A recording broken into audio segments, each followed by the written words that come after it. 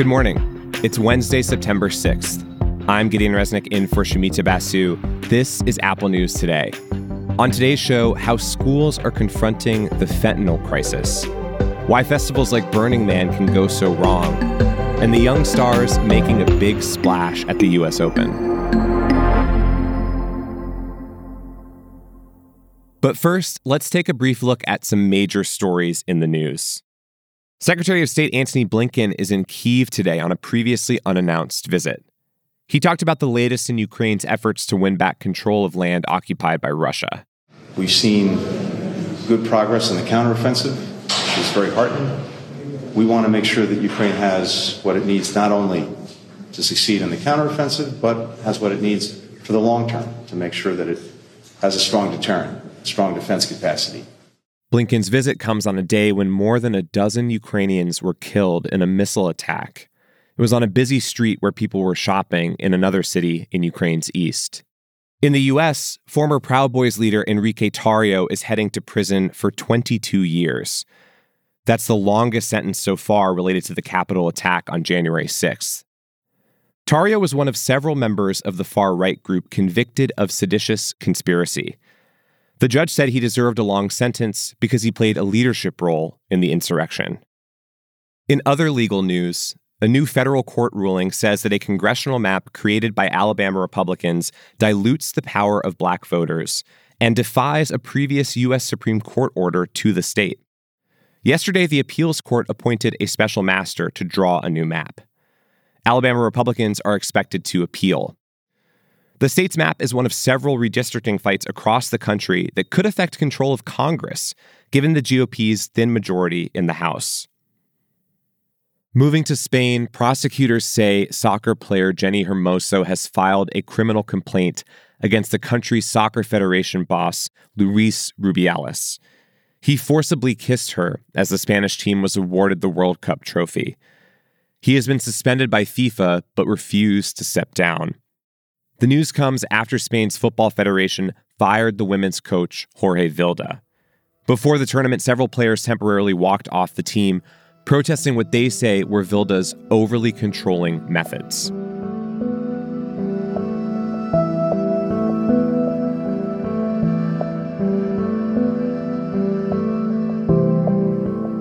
Fentanyl is showing up in American schools, which are struggling to deal with this deadly drug crisis.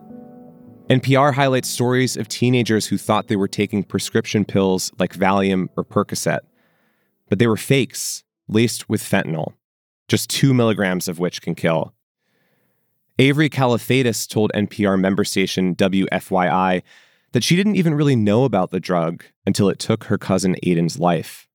I was honestly pretty angry that this wasn't talked about more. As I became more aware of it through my cousin's death, I really saw a big need for more education, both among parents and especially teens. The CDC reports that fentanyl-related adolescent overdose deaths tripled between 2019 and 2021. That year, fentanyl was involved in 84% of all teen overdoses.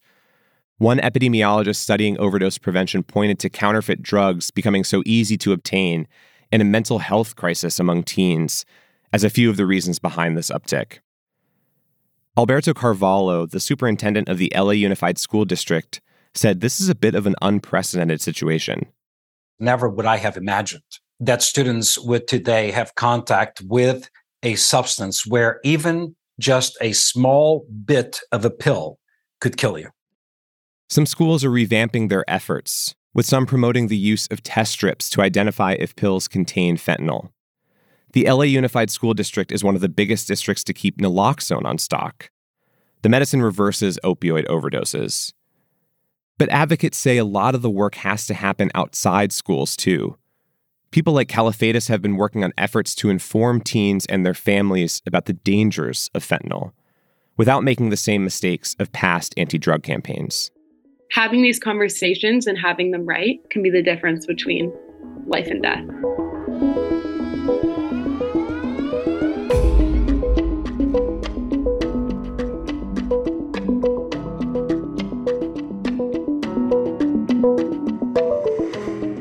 It's been a bit of a rough time for festivals over the past few days. At Burning Man in Nevada, torrential rain turned the desert into a muddy swamp that stranded tens of thousands of people. At Electric Zoo in New York, the first day was canceled because organizers failed to get the main stage ready in time. But things can be worse. One of the most infamous festival fails was the Fyre Festival of 2017, where ticket holders ended up stuck on an island eating disgusting sandwiches in disaster relief tents. I will never forget those images, personally. It might seem like more and more festivals are running into trouble these days, but the Washington Post points out that many of them go off without a hitch every year.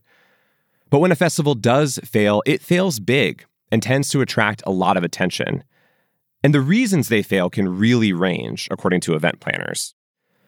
For a festival in a remote location, like a Burning Man or Fyre Festival, brand new infrastructure must be created. That's transportation to accommodations to bathrooms, food, and water for thousands of people. All basic necessities must be accounted for. And logistically, that gets complicated even for the best in the business. At the same time, the cost of labor and construction materials are going up. Organizers are under pressure to keep costs down, which can lead to some problems. Electric Zoo organizers blamed global supply chain disruptions for the stage construction delay. NBC reported on fans who were not satisfied with the explanations. You probably knew about this way in advance, like probably either yesterday or the day before, and you wait 3 hours before the event's supposed to start. Seems a little bit ridiculous. And these days, organizers need to be better prepared for potential extreme weather, as climate change continues to create dangerous and unexpected conditions. As one event safety consultant puts it to the Post, festivals have another problem in that they are often staged by people with little experience. Organizers sometimes are not all that organized. They may be passionate about the music or the money, but lack experience putting on complex events. Not that it stops people from trying, though. Even the guy behind the Fyre Festival is back at it. After doing prison time for wire fraud, Billy McFarland popped up selling tickets for a new festival, starting at around $550 a piece.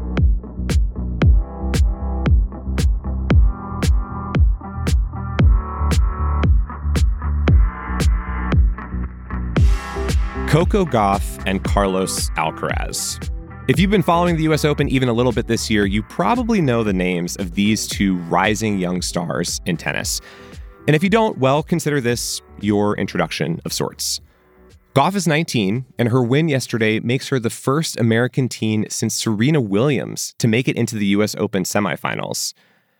After the match, Gauff talked about what it means to be compared to Williams. I think if you told me when I was younger that I would be in these same stat lines as her, I would freak out. So I'm still trying not to think about it a lot because I don't want to get my head big or add pressure, but it is a cool moment to have that stat alongside her. Gauff says she's a fan of 20-year-old Spanish player Carlos Alcaraz, the current men's number one player in the world. Gauff says she watches his matches as often as she can. The Wall Street Journal reports on how that is actually a bigger compliment than it might initially sound. The reality is, professional tennis players don't actually watch a lot of tennis. They have grueling schedules of training, travel, and competition, so it's hard to carve out several hours to watch an entire match, let alone when some of the ones at the US Open are going to the wee hours of the morning. But the Journal reports that a lot of pros are making a point of watching Alcaraz, trying to learn from his moves and creativity on the court. Gauff credits him for his smooth sliding moves, enabling him to make shots without taking an extra step. Another rising star who says he watches, 20-year-old player Ben Shelton. Last night, he became the youngest American man to reach the semifinals since 1992. It's the latest win in what's been a remarkable tournament so far for young American players. And if they do enough watching, maybe Alcaraz will have to watch out for them. You can get more US Open coverage and other stories in the Apple News app. And if you're already listening to the News app right now, stick around. We've got a narrated article coming up next. Ronan Farrow reports for The New Yorker on Elon Musk. It's about how the U.S. government relies on Musk's satellite internet technology to aid Ukrainian forces, and how that reliance is creating some complications. That is queued up to play for you next, and I'll be back with the news tomorrow.